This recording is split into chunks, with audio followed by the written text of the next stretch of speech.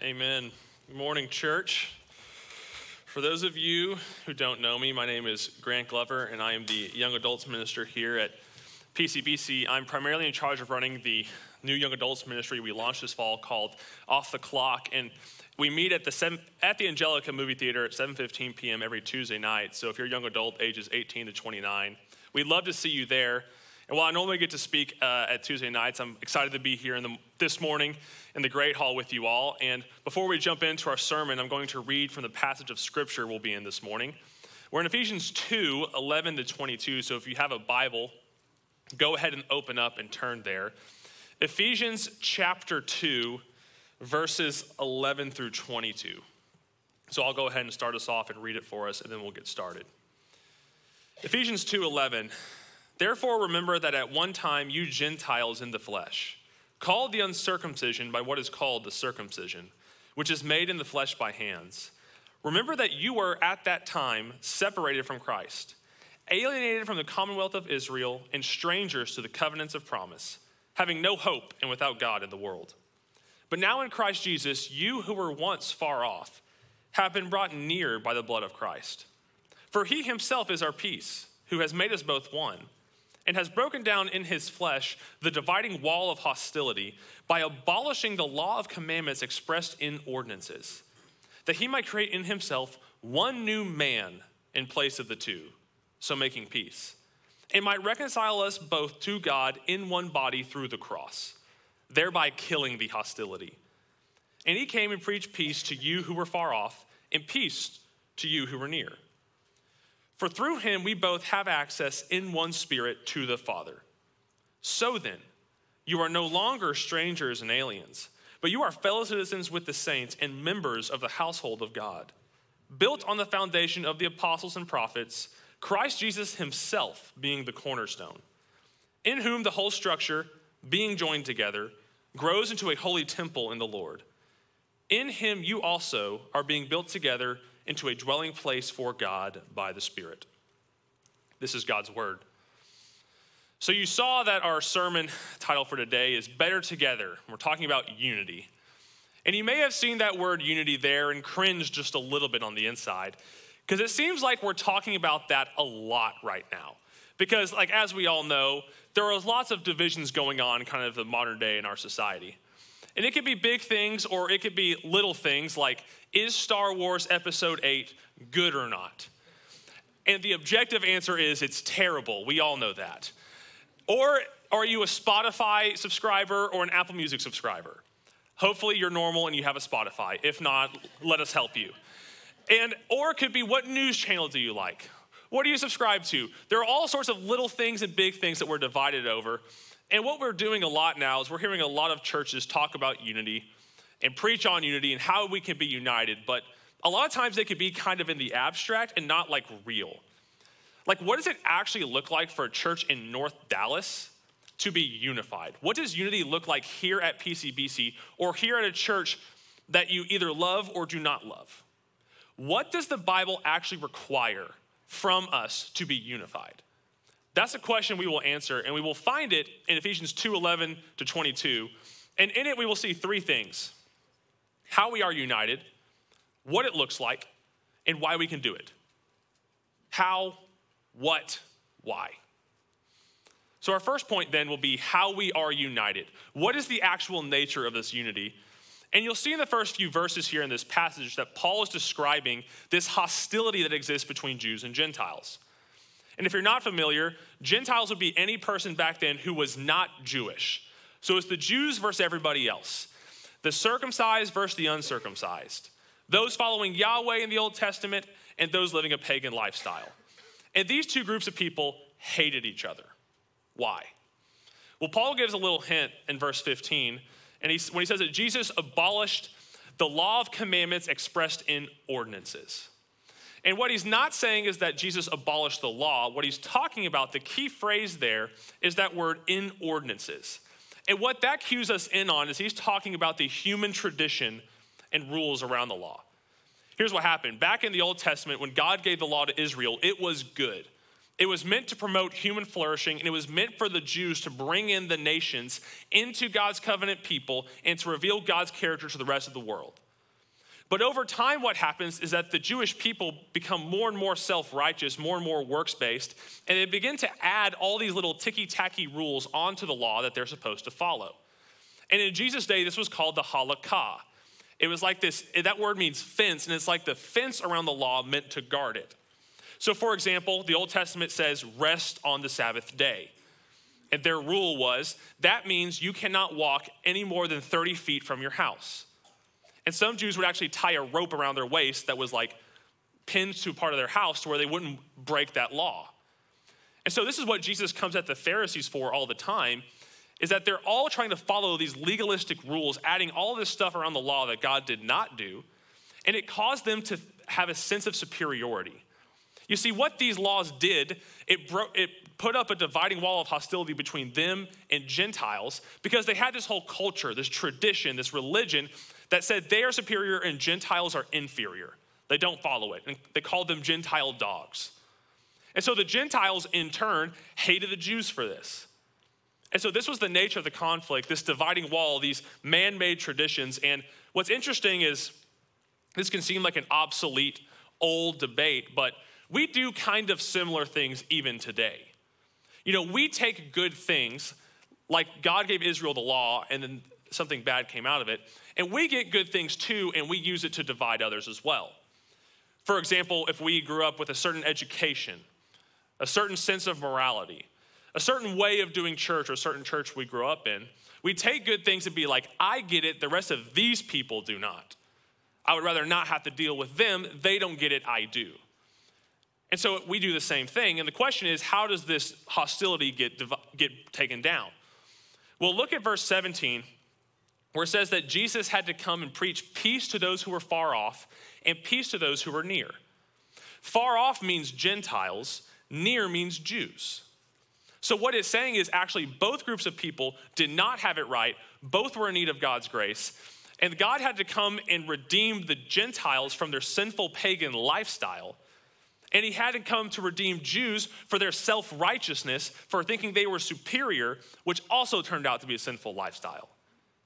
And this truth then shows how we are united.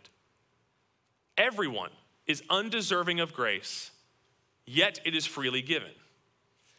This is the actual nature of our unity, and the gospel cuts across both culture and religion and shows how real unity could be achieved. Because you see, culture tells you, look inside yourself, find out what you like to do, who you want to be, and strive after that. Whatever you want in life, whether it's fame, wealth, power, success, whatever that is, go after that, and whoever is intolerant of what you want, cut them out. Don't have anything to do with them. Be you, do you. Religion, on the other hand, says you need to become morally superior. You need to reform your morals. You need to become a better person. And when you do, you need to get everybody else to conform to your standards. And when someone else is not being as moral as you are, you look down on them. But the gospel goes for neither of those options. What it says is everybody in this room is undeserving of God's grace. Yet God gives grace freely. Forgiveness is free for everybody, and everyone needs it. So there is no sense of superiority or inferiority. That no longer exists. And if that's true, then that means there can be real unity in this place, in this church, based on our identity, that's it. Undeserving, yet freely given. So here's what it's like. This is about to be my most absurd sermon illustration ever. Does anyone in here listen to The Ticket? Where are my P1s at? Yeah, there they are. So if you don't know, The Ticket is a sports and comedy radio station here in Dallas. And there's this morning show called The Musers, which is like one of my favorite things to listen to. It's between the hours of 6 and 10 every day. And the hosts on the show have this great bit where when one of them leaves and they have a sick leave for a couple days and then come back, they'll ask them if they battled with the great equalizer. And if you're a P1, you already know what this is.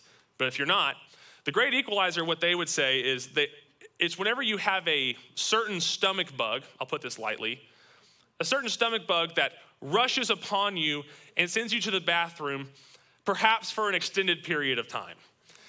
And they call it the great equalizer because in their words, they say at the moment you're battling it, the highest king in the world, the most powerful man, is brought down to the same level as the lowest commoner. They are equal, the great equalizer. And it's actually pretty brilliant, and it's true. And in a very unrelated way, the gospel is also the great equalizer. I told you it was absurd. Look, what the gospel says is it brings everyone on the same level. There is no superior or inferior anymore. Everyone is brought on the same level playing field because of what God has done and what he declares about us. And if that's true, then that will change the way that the people in this room view each other. Because what we tend to fall into, a lot of us in the room have fallen into the common Western mindset that your life is about, again, what you do, what you want. And what happens is people either become products for you to consume or little dots on your network to add to build up whatever you want in life. People either valuable or invaluable based on what they can bring you. And so certain people then are inferior. The inconvenient people in your life are not helping your cause, so they are pushed to the side. And so that is what actually cannot happen. And if the great equalizer is true, then there can't be dividing walls. And yet we throw some up. So for example, do you judge people or push people aside based on simply their title at work? Do you give certain people with certain titles more privilege than others? Do you judge people? Do you push people aside because of their morals? How they live compared to how you do? Do you push people aside based on their social standing? How many functions they attend? And how much social value they can add to your network? Do you judge people based on their political leanings? Casting out all those who disagree with you and pushing them to the side, throwing up a wall? Or do you throw up a wall between people who don't do church and don't want church to look like the way you want it to? If the great equalizer is true, we can have disagreements, but we can all recognize that there is no pecking order anymore. The gospel has brought us all on the same level playing field, and we are all just grateful to be here by the grace of God, and we don't deserve it. That is the nature of our unity. That's why the church can be united. Now, if that's true, if the nature of this unity is this common identity we all have with the great equalizer, then the question is, how does this actually get lived out? What does this unity look like? Because like I said, I want this to be real and tangible. What does this actually look like here? And that'll be our second point. What does it look like? So after Paul explains how the Jews and Gentiles have been brought together via the great equalizer, he then goes on to talk about where they are now. And he says in verse 19, "So then, you are no longer strangers and aliens." Now those two words right there, strangers and aliens, were words used to describe people who were not of full Roman citizenship. They had less rights and privileges than the typical Roman citizen in Roman territory. And he's saying, okay, you're no longer that. Here's what you are now. Here's what's happened. Look at the threefold intensifying imagery over the next few verses. Verse 19, they're now fellow citizens with the saints. He also says, not only are they fellow citizens with the saints, but they are members of the same household, their family. And not only that, in verses 20 and 21, he says they are like stones being built together in the same building. Do you see what I mean? He's saying Jews and Gentiles, they were strangers and aliens, but now because of the great equalizer, they've been brought together as fellow countrymen. And not just countrymen, but family members. And not just family members, but like stones cemented together in the same building. So that means Christian community, Christian unity is real. It's intense. It's not just a concept. It's not just a goal to strive for. It is a reality that has already happened. And the question is, what does this reality look like? And this morning, I want to present to you a way of understanding Christian community that I think the church has lost sight of a little bit. This is what it looks like. This is what unity looks like. Christian community is intimate friendship. Friendship, that's what we're going to talk about. Because friendship, for whatever reason, is a bit of a lost art in the modern church. And I'm talking mostly to PCBC members this morning, but if you are a guest and would like to consider joining this community, we'll hopefully outline what friendship's supposed to look like here.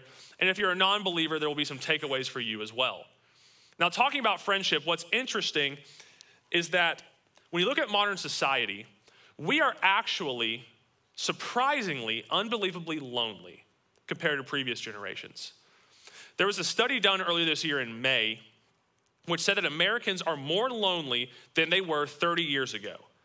And let's pause right there and say that's interesting because 30 years ago, social media did not exist. Digital connections, the amount of connections we had was a lot lower back then.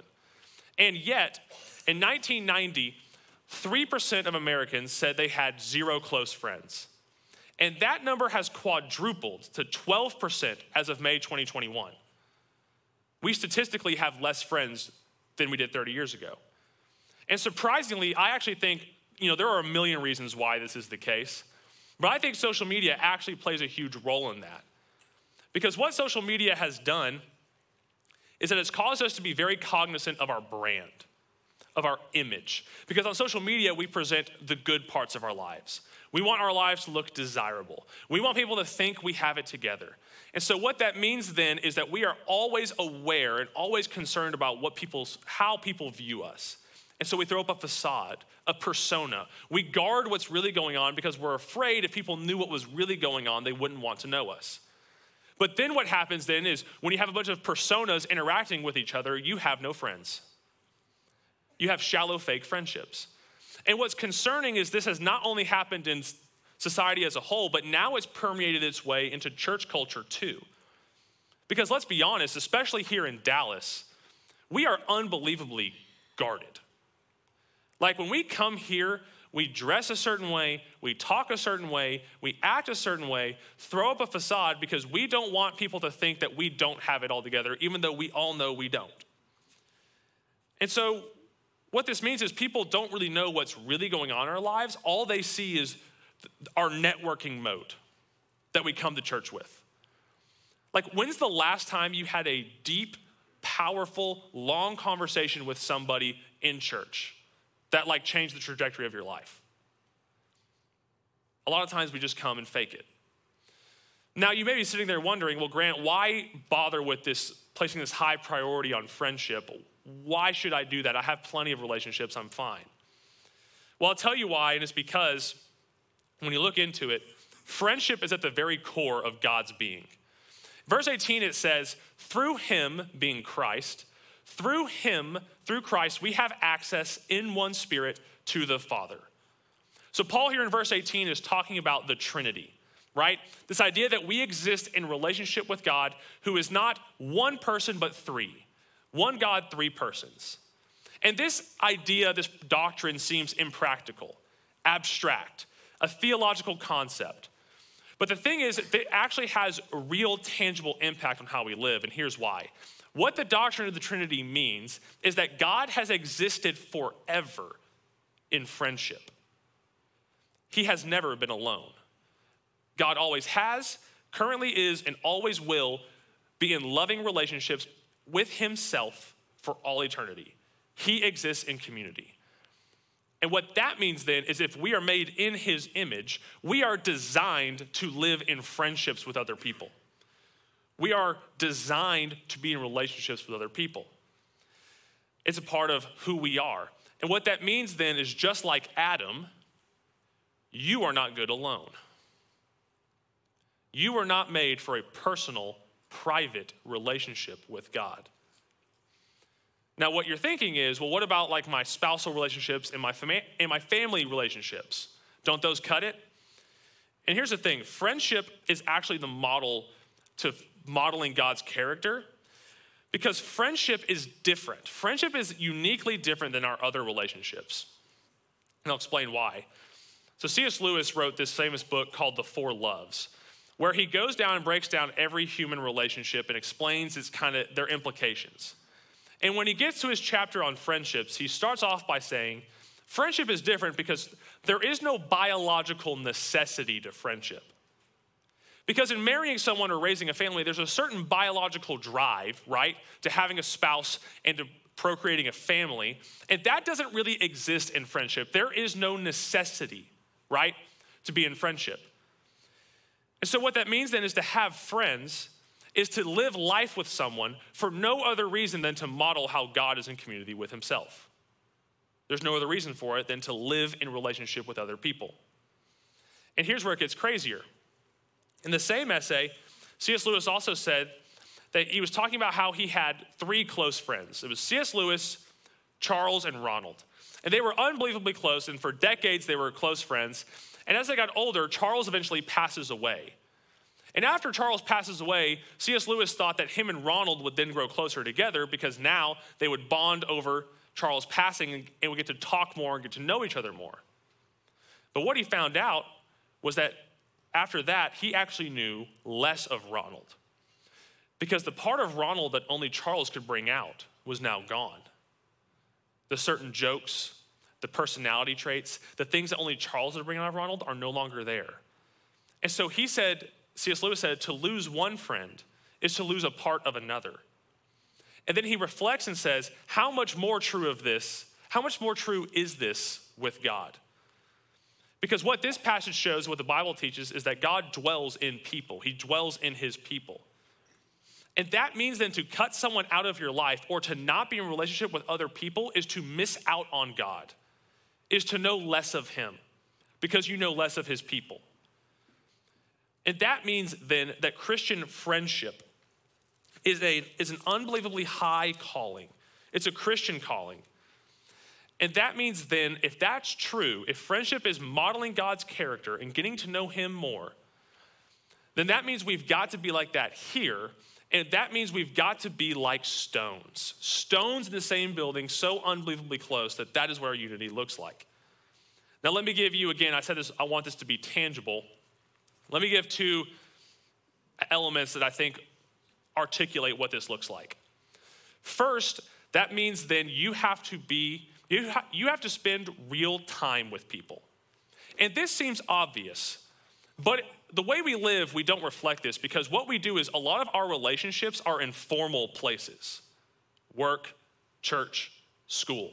Like these formal gatherings where we're forced to come together and we're not spending our actual real lives with people. Because what friendship is about, what friendship means is we can't just come to these formal programs, these formal events, and expect to have these deep friendships. And in church community, we tend to think that means if we gather with people once or twice a week, that cuts it. But that's not real friendship. Real friendship can't stop there. We've got to live real life with people.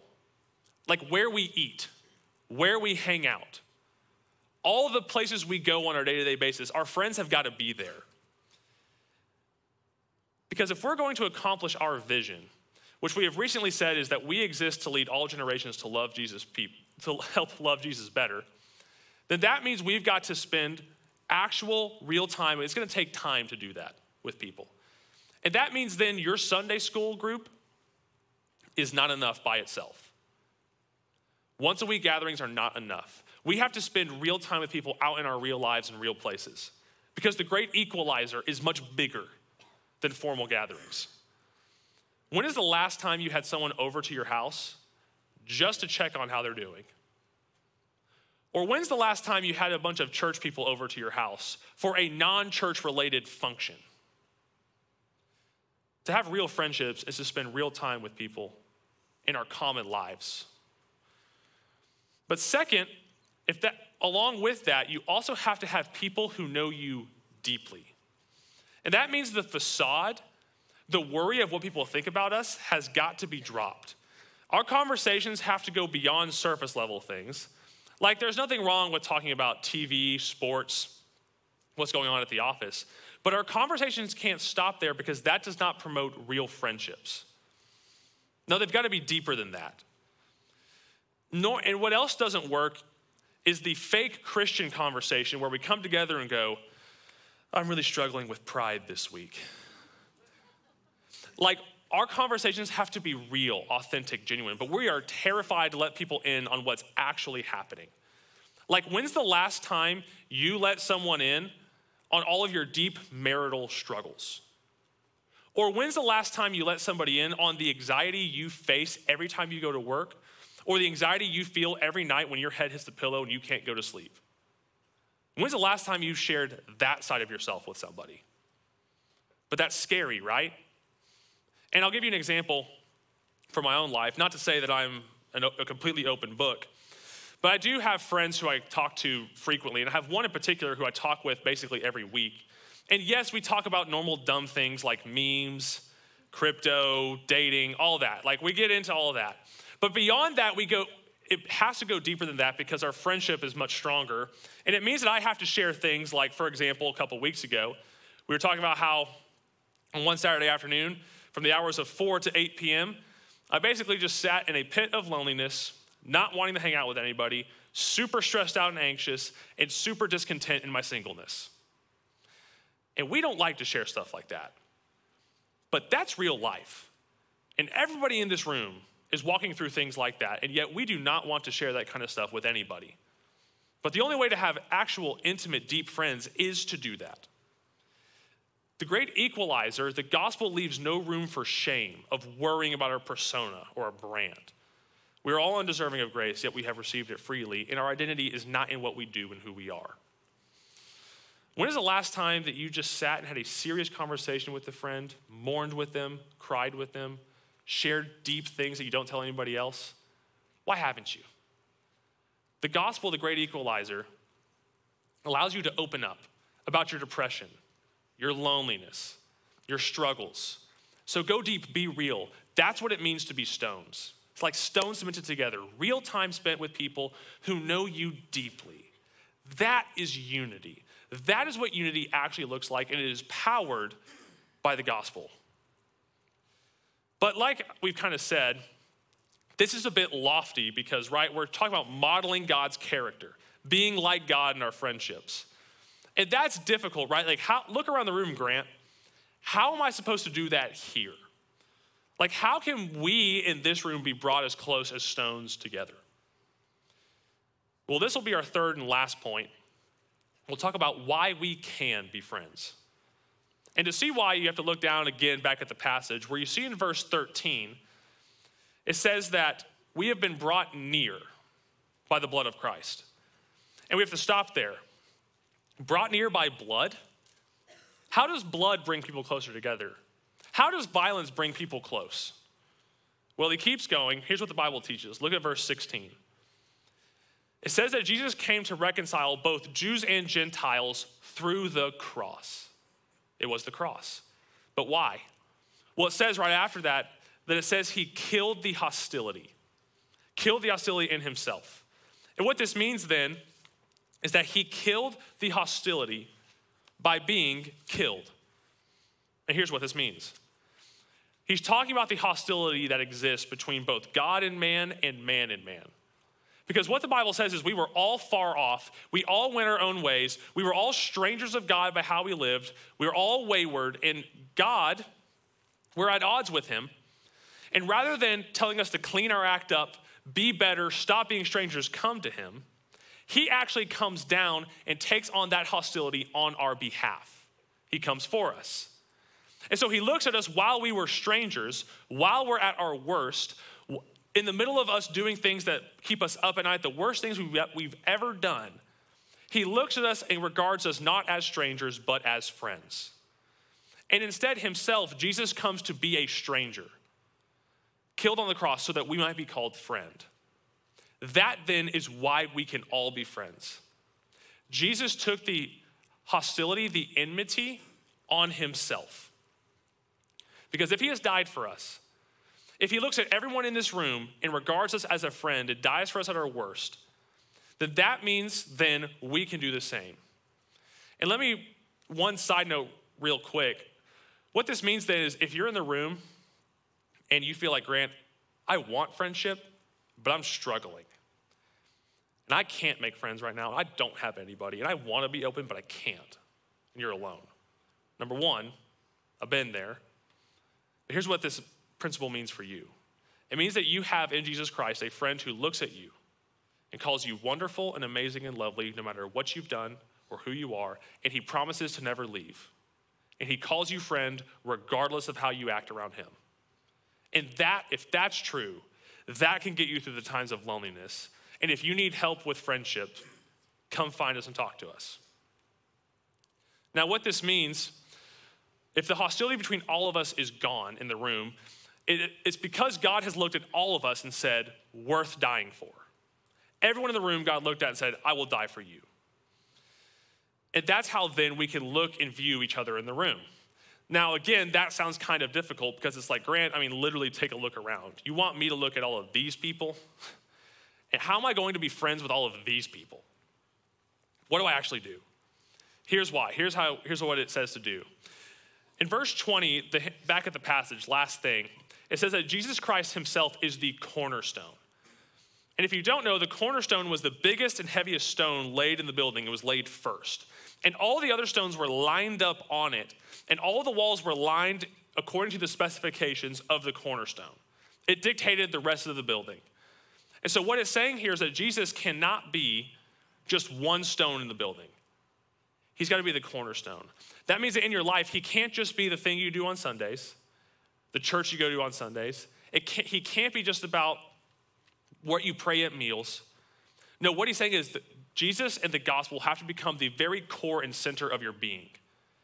The gospel's got to go deep. It's got to go from being an idea, a theology, a doctrine, to something that deeply shapes who you are. That means then you have to keep reminding yourself over and over and over again that you were once far off, and God looked at you and said, you are my friend. And you have to tell yourself that every day. Every day. Letting that become the core and the center of who you are. Because that's why we say at PCBC, we're all about Jesus. Because at the end of the day, the gospel is not just an idea, not just a concept, but something that can become deeply personal and shape the way you see yourself and other people if you let it become the center of who you are. Let us pray. Father, thank you for today and your word. The fact that you looked at someone like me and called me friend, gave your life for me and everyone else in this room, though we don't deserve it. Let us take comfort in the friendship we have with you, knowing how much you love us, and let us be able to be like stones together. Because of the friendship you have with us, we can be friends with each other, be unified, not throw up dividing walls, and that you would do that this week. And for those who are lonely, who are upset and stressed right now, let them take comfort in you, knowing that you're with them and that you're not going to leave. In your name I pray, amen.